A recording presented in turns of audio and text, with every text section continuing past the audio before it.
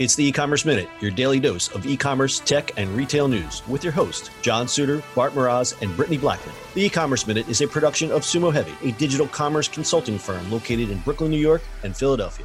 Find us on the web at sumoheavy.com. Hello, listeners. It's Brittany Blackman, Junior Marketing Coordinator at Sumo Heavy. A quick note.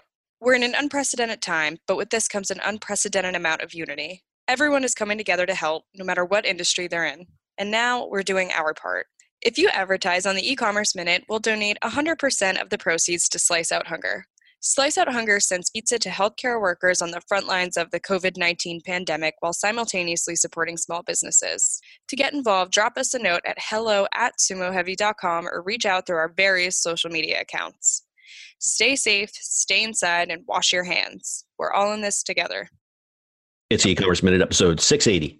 In today's episode, Amazon equips Alexa to answer coronavirus questions. Amazon has announced that it has added features to its Alexa voice assistant that can help its users determine the risk level for having contacted the COVID-19 coronavirus.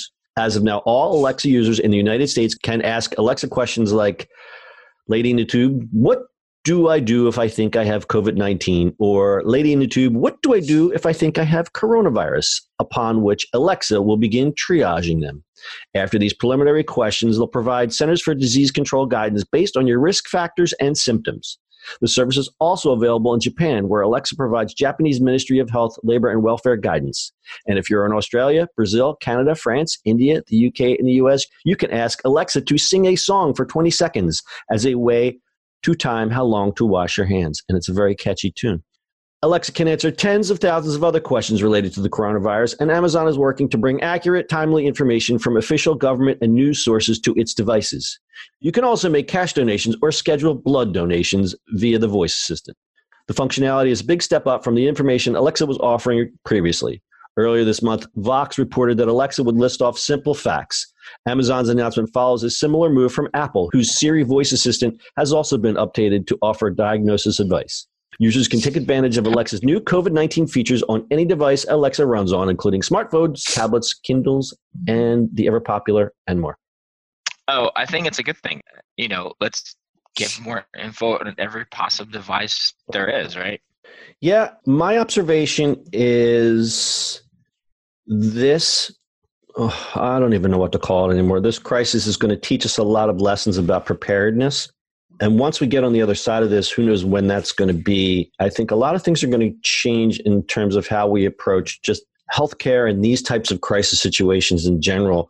While initially out of the gate, it really tested everyone and it was like, the sky is falling and what do we do?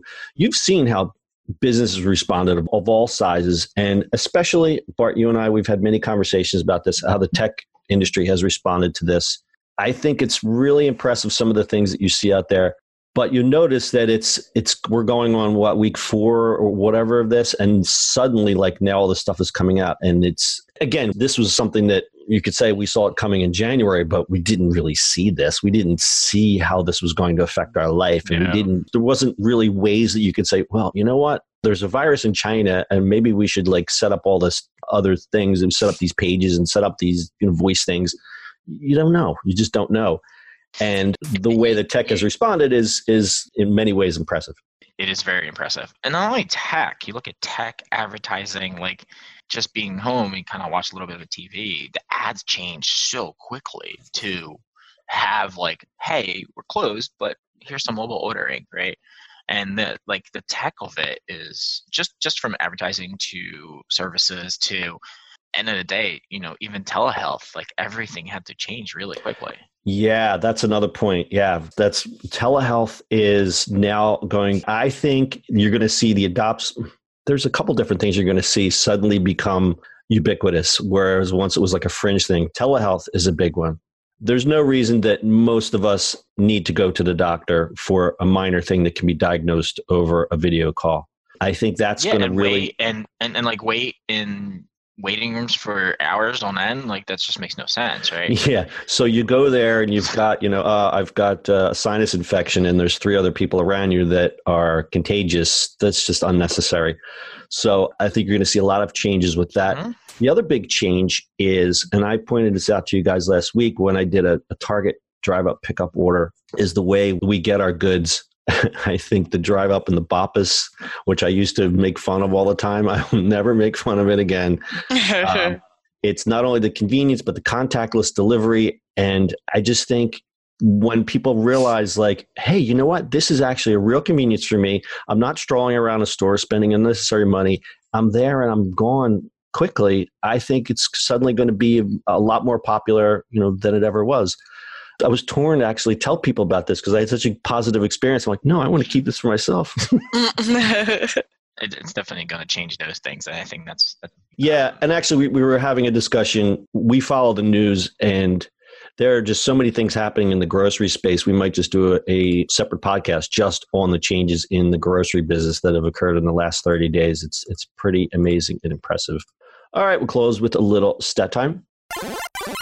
Fred Killingsworth, CEO of Cincinnati-based Amazon sales consultancy Hinge, who works with brands across 40 categories, said that while grocery sales have gone through the roof, he's seen sales in other categories decline as much as 25 to 40% in recent weeks, particularly in apparel and cosmetics. I have something to add to that. I found a stat the other day which said, I think it was a stat from Walmart that said the sale of tops is up, almost 40%, but sale for bottoms is down by almost the same percentage because people are video conferencing from home and don't need pants. But they predicted that will drop off when everyone finally realizes that you can just wear a hoodie when you go on Zoom and no one cares what your shirt looks like. So there's that. That's the funny part. I was just talking to somebody yesterday, and they're using the Zoom backgrounds specifically. Mm-hmm. They have a logo. The guy's, in a shirt. I was like, yeah, I'm just putting a hoodie on. People, I think, understand that more than anything else. Yeah, the kids running in the background, the conferencing from your bedroom. I think it's, everyone gets a free pass, and I think that's going to stay for a while. I mean, we could do a whole podcast about the future of remote work. I have very specific opinions on that, being a long-time remote worker, but I think this is really going to change the landscape. But that's a podcast for another day. That's your e-commerce minute for today. We'll see you on the internet tomorrow. That's it for today's show. If you like the show, do us a favor and subscribe or leave us a review on iTunes. And don't forget, you can now listen to the e-commerce minute on your Amazon device. Just add e-commerce minute to your flash briefing. And finally, if you have a comment or suggestion or just want to say hi, find us on social media @SumoHeavy.